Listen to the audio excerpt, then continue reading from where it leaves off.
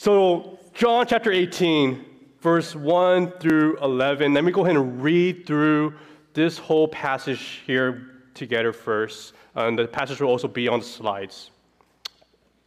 Starting in verse 1. Starting in verse 1. When Jesus had spoken these words, he went out with his disciples across the brook Kidron, where there was a garden, which he and his disciples entered. Now Judas, who betrayed him, also knew the place, for Jesus often met there with his disciples. So Judas, having procured a band of soldiers and some officers from the chief priests and the Pharisees, went there with lanterns and torches and weapons. Then Jesus, knowing all that would happen to him, came forward and said to them, "Whom do you seek?" They answered him, "Jesus of Nazareth."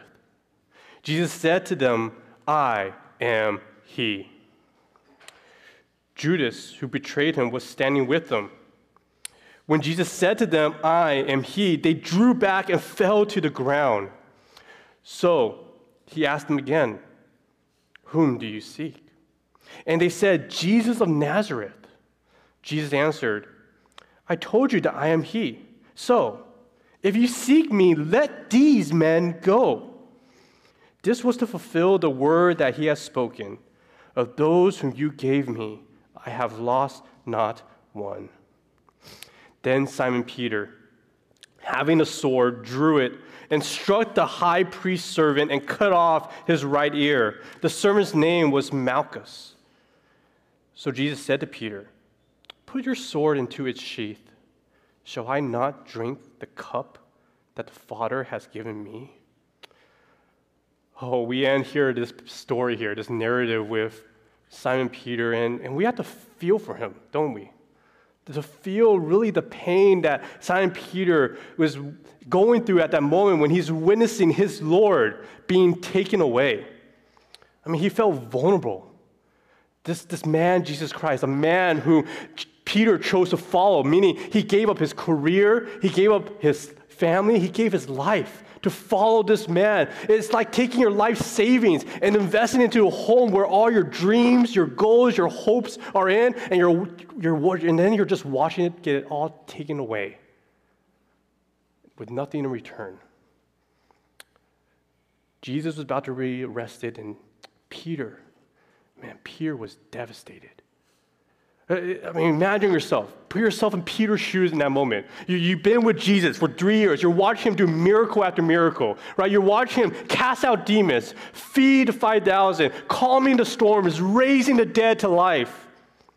And now, really, Jesus, you're going to give in just like that? You're just going to be arrested? I mean, do something, Jesus. You're the Son of God. You see, Peter was literally at his knees. He's watching his hopes, his dreams get stolen away. Perhaps some of you are here tonight and you feel exactly what Peter is going through at this moment. You feel like you need to go on the offensive, to attack back. You look upon our world today, you see the cultural wave, and it's threatening to take everything you care about, your family, your marriage, your church, your beliefs, your faith, your value, your joy, and you feel the pressure. You feel the pressure, the need to do something. It's no wonder then why Peter acted the way he did. He needed to act. He needed to do something. He was watching this whole scene unfold before him, and he felt the pressure to act, and so he drew his sword. Well, really, it wasn't really a sword. It's actually more like a small dagger, probably a pocket knife size. So, he wasn't really much. Yet he drew it, and he cut off Malchus's right ear. Now, Peter was either a really bad swordsman, or Malchus was some kind of secret heavyweight boxer and just knew how to dodge real fast. Because when you swing at someone with a sword or with a knife, you're not aiming for the ear, right? You know better than to aim for the ear, and yet somehow that's all Peter got. Now,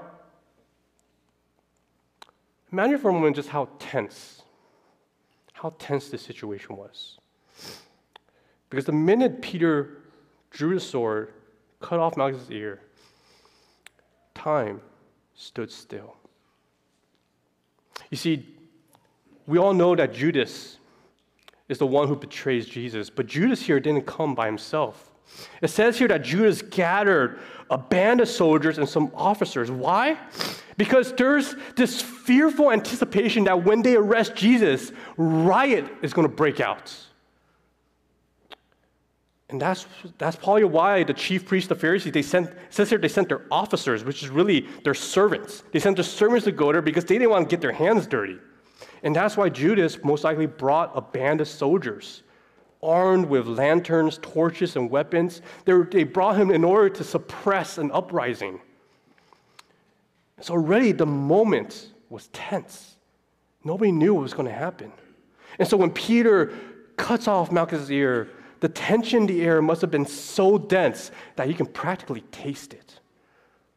I mean, will the other disciples attack too? Will riot break out? Will there be bloodshed and violence on the streets tonight? But Jesus here stops everyone in their tracks. He diffuses the whole situation. He tells Peter, put away your sword.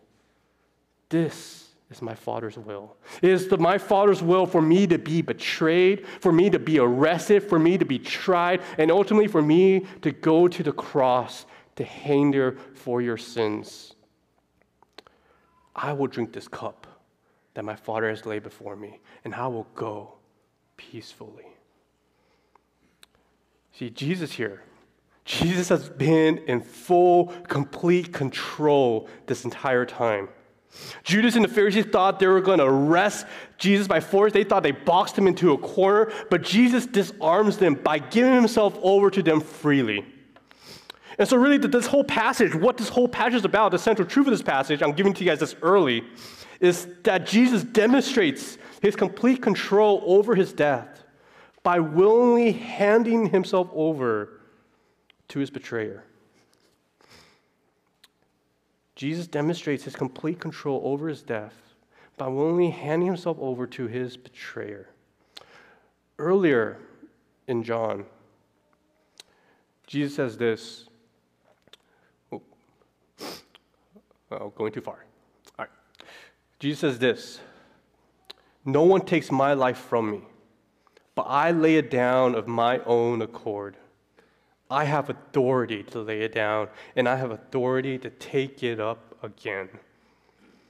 You see, this authority is clearly seen in this narrative. It's clearly seen throughout this entire scene. The other Gospels account, right? The other Gospels accounts, when they talk about this scene of Jesus' betrayal and arrest, it tells us that Judas betrayed Jesus with a kiss. But that doesn't show up here in the Gospel of John. Why? Because John wants us to see that Jesus was the one here in control. It may look like Judas betrayed Jesus, but really it is Jesus who turns himself in. Right? It was Jesus who chose to cross this brook. Right? After he did his whole high priestly prayer, he brought his disciples over, crossed this brook, entered into this garden where apparently he and his disciples frequented a lot. And he went there because Judas knew he would go there, but Jesus knew that Judas knew that. And that's exactly why Jesus went there. He went there because he expected Judas to bring his band of soldiers to that exact location. And when they arrived, it was Jesus who acted first. Jesus is the one who asked them, whom do you seek? And they answer him, Jesus of Nazareth. See, there's no mistake whom they're looking for. They're looking for Jesus of Nazareth, Jesus, the son of Mary and Joseph, Jesus, the one who proclaims himself to be the Messiah, the Savior of the world. And Jesus here, he didn't hesitate to answer. He didn't wait for someone else to step in and speak up. Jesus confidently stepped forward and answered them. Again, see here who's really in control. Jesus comes in, he says, I am he. Now, the text here demands that we take a closer look at this phrase, I am he. Because in the Greek, Jesus' answer was simply, I am. In the English, it's translated as I'm he, which is fine. But in the Greek, it's actually just saying, I am. Which is a reference back to Exodus chapter 3, where God reveals his name to be Yahweh, I am. You see, Jesus has been using this name, he's been saying this throughout his ministry. And every time that Jesus says, I am, his audience knew exactly what he meant. Jesus was proclaiming to be God. And we knew that this is exactly how Judas, the soldiers, and the officers understood Jesus as well. Because when they heard Jesus say, I am, what did they do? They fell to the ground. You see, Jesus' name alone brought them to their knees. His power, his authority is clearly perceived here. You see, at this moment, Jesus right there and then could have just ended the whole conflict. Right? Jesus is God. Judas, the Pharisees, the Roman soldiers, they got nothing on him. With one word, Jesus could have wiped them all out. But Jesus doesn't do that. Instead, he asked them again, whom do you seek? And they responded again, Jesus of Nazareth. And Jesus then reveals to them again that he is the one they seek. I am he. But then he attaches a command to his answer. He tells them, take me, let my disciples go. Again, look and see who has the authority here. Right? Jesus, his betrayer, the band of soldiers here, the officers, they crumbled under the tension of the night. Peter himself, he gave in to the pressure. But Jesus, man, that guy had ice in his veins, right? He stayed cool. He stayed in control. He had a firm grip on the whole situation. That the passage here, what it tells us, what it shows us, is that the cross has a certain power, a power that we all need to draw strength from. A power that reminds us that every single day when we face daily pressures from this world, we need to draw power from the cross. That when we face situations that challenges our faith, our beliefs, our Christian values, we don't need to draw up our own swords to defend ourselves or to defend our Lord and Savior, because Jesus Christ is the one who's in control. In other words, the cross doesn't need to be saved by us. The cross doesn't need to be saved by us. We are the ones who need to be saved by the cross. That's exactly what Jesus here is demonstrating on this fateful night. Jesus didn't need to be saved. Far from it. We needed to be saved. And so Jesus turned himself in so that he can go eventually to the cross to die for our sins. Jesus is in complete control over his death. He is the one who dictated the terms. He's the one who chose the location. He is the one who surrendered himself. He's the one who told his disciples to back down.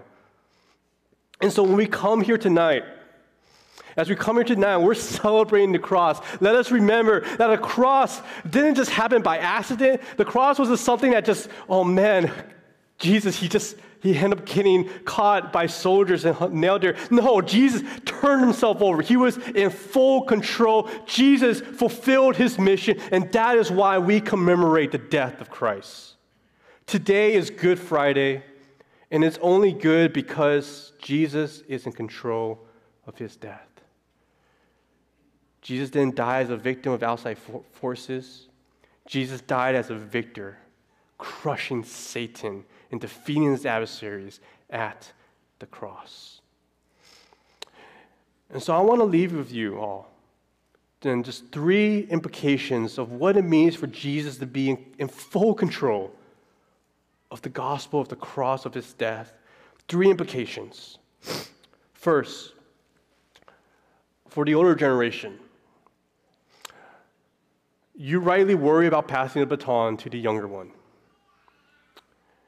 And you should be. You worry about the youth. You've spent years doing ministry. And over the years, perhaps people you've personally discipled or even your own kids, people you've seen grown up in the church, you see many of them fall away. You see many of them stay by God's grace, but you see many fall away. And you see the culture around us becoming more and more hostile to Christianity. And perhaps you're thinking, how do I defend them? How do I defend the church? How do I keep the younger generation in the faith? I want to encourage you by reminding you that Jesus is the one who laid down his life for his sheep. Why? He says he did it so that he does not lose any single one of them. In other words, the future of the church is in sure hands. It's in the hands of Jesus Christ. And so as you meditate upon the cross tonight, I want you to consider the full power and the full effect of Jesus' sacrifice. Right, Jesus said this in Matthew 18, "On this rock I will build my church, and the gates of hell shall not prevail against it." So what does that mean? It means that while it is important for us to protect the youth from outside influence, that should not be our top priority. While we should care about providing a safe and caring environment for our kids, that should not be our most urgent responsibility. While we should ensure to leave our homes and church in a good and stable condition for the next generation to inherit, that should not be our number one goal. What is most important, most urgent, our number one priority is that we preach the gospel, the word of God, the cross of Christ to the next generation. Because when they receive that, when they receive Christ, we leave them in the sure and sovereign control of our Lord Jesus Christ. Peter understood this after everything here that happened. In 1 Peter chapter 1, verse 23, he says, "You have been born again, not of perishable seed, but of imperishable." What's imperishable? Through the living and abiding Word of God. And this Word is the good news that was preached to you. It's the cross of Christ that is preached over and over again. That is what secures us for eternity. For the younger generation, I want to bring you into the shoes of Peter a little bit more. You see, on the night of Jesus' betrayal, Peter, again, he felt scared. He felt worried, uncertain, and that fear drove him to seek control of the situation. Right? He thought that if this was the end, let's go down valiantly. If this is the end, let's go down without a fight. Yet Peter was a coward. You see, before Jesus and the other disciples, Peter often acted boldly, as if he needed to demonstrate what a great leader he is. But soon after Jesus was arrested, when Peter was alone, he was questioned by a servant girl, a maid. And what did he do? He whimpered like a little puppy and denied Christ. See, Peter wrestles with what many of us wrestle with. Many of us can act like Peter. We can be strong within the church, faithful, a leader, unafraid of the moment. But the minute we step outside of church, into our homes, amongst our friends, into our workplace, we can become fearful and ashamed to share our faith with our unbelieving neighbors. It's as if when we are before God's people, within God's church, we have to show God just how worthy we are. But outside the church, we're seeking to please men. Friends, I want to invite you that as you meditate upon the cross tonight, I want you to consider how on the cross, God deemed you worthy, not because of anything you did, but because of what Christ did. Christ died for your sins. There's nothing, absolutely nothing that you can add to your salvation. God is pleased to look upon you because of what Jesus did. See, Jesus is telling you the same thing that he told Peter. Put away your sword. There's nothing you can do to win my approval. There's nothing you can do to defend me because I already love you. And I want to show you that love by going to the cross for your sins so that you can experience eternity with me. And this is life-changing truth. When Peter realized this truth, Peter was transformed. He realized the way to defend Jesus isn't by using his own strength, isn't by proving himself to Jesus. The way to defend Jesus is by faithfully living a gospel-centered life.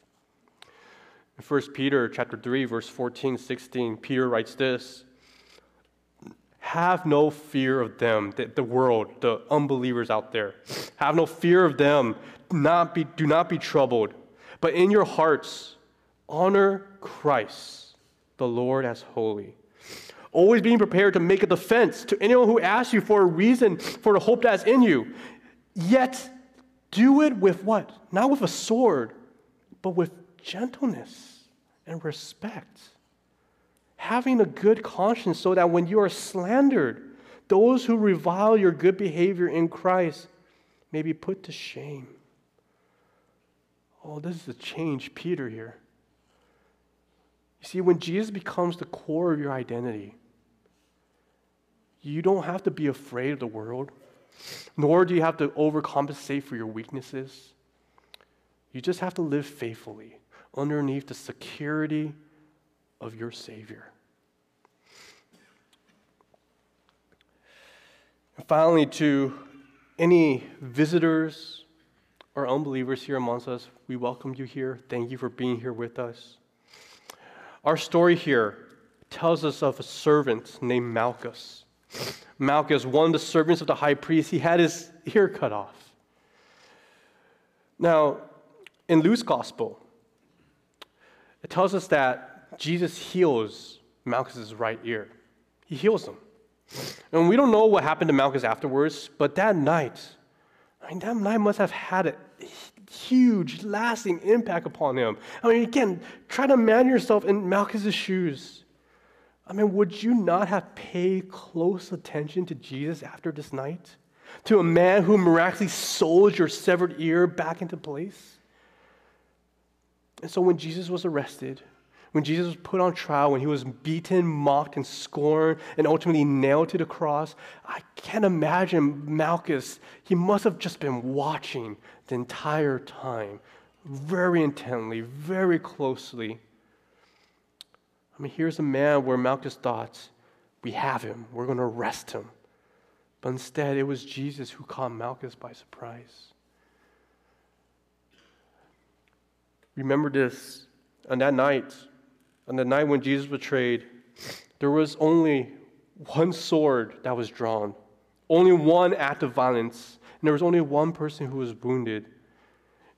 It was only Malchus. It was only Malchus who got hurt. Imagine yourself again, if you're Malchus, you must be wondering, how is this fair? Why me? Malchus certainly didn't plan to get in a fight. He was the servant of the high priest, for heaven's sake. He probably been like, why you ask me to go? And yet he was there. He wasn't a soldier. And yet when things broke loose just so slightly, it was Malchus who got hurt. And yet, it was because he got his ear chopped off that Malchus got to meet Jesus personally. Jesus approached him. Jesus healed him. Malchus thought he was going there to arrest Jesus, the rebel, Jesus, the disruptor. But instead, the Jesus that Malchus met was Jesus, the sympathizer, Jesus, the healer, Jesus, the sovereign Son of God. And perhaps some of you are here tonight in a similar situation. Perhaps you've been hurt by the church, by a Peter who just acted selfishly and rashly. Or perhaps you're dealing with a trial that's just outside of your control, and you're wondering, why me? Why me, God? Friends, just as Jesus was in control of this whole situation here, Jesus is also in control of your life. He's in control of your life. And perhaps all the pain and suffering, the trials and tribulations that you've gone through is to lead you to this moment tonight, for you to encounter the gentle touch of Jesus Christ, the Son of God, who knows your pain and seeks to heal you. And so come and know Jesus.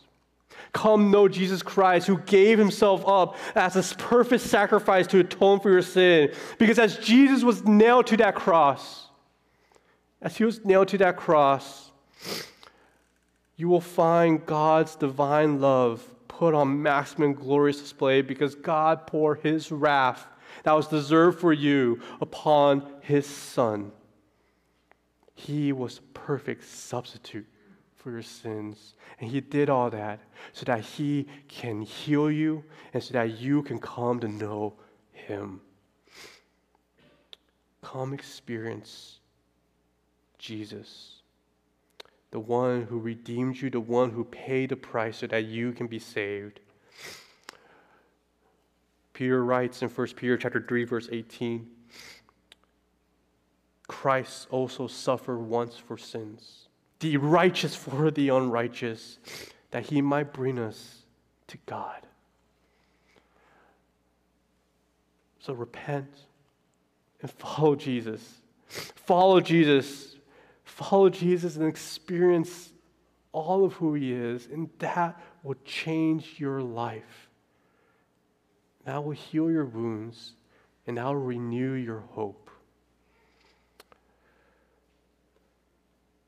We can be sure that Jesus' death accomplishes all of this. We can be sure because Jesus did not remain dead. On the third day, God raised him up from the grave in victory over sin and death, showing the world that this is truly the Son of God. And so come on Sunday and hear more about the good news of the resurrection. Jesus, yes, was in full control of his death, but Jesus is also in full control of his life. Jesus is our hope in life and death. But for tonight, as we gather today in this room, as we gather outside later, commemorating Christ, let us remember the cross upon which our Savior died. A place where he died willingly, a place where he died in complete and full control. Jesus gave his life so that we can be saved and restored to God. Let us glory then in our Redeemer. Let us glory in Christ, the Son of God. Let me pray. Lord, as we come together today to remember the cross upon which your blood was spilled for our sins, let us remember that you did that. You did that so that we could be saved. You did that for us because you, Lord, love us. And so, Lord, if we're coming here today and we may have burdens on our hearts, scars that pain us, I pray, Lord, that we come to you and we lay them all at your feet to experience your gentleness, to experience your healing, to experience your sovereignty, to experience your grace. Lord, remind us that the cross, yes, it was indeed a difficult moment to see our Lord and Savior nailed there, but it was also a glorious moment where we're reminded that you did that all so that we may live in you. Let us celebrate that. And let us remember that. And let us continue, Lord, to worship you for all of our days. I pray all this in your name. Amen.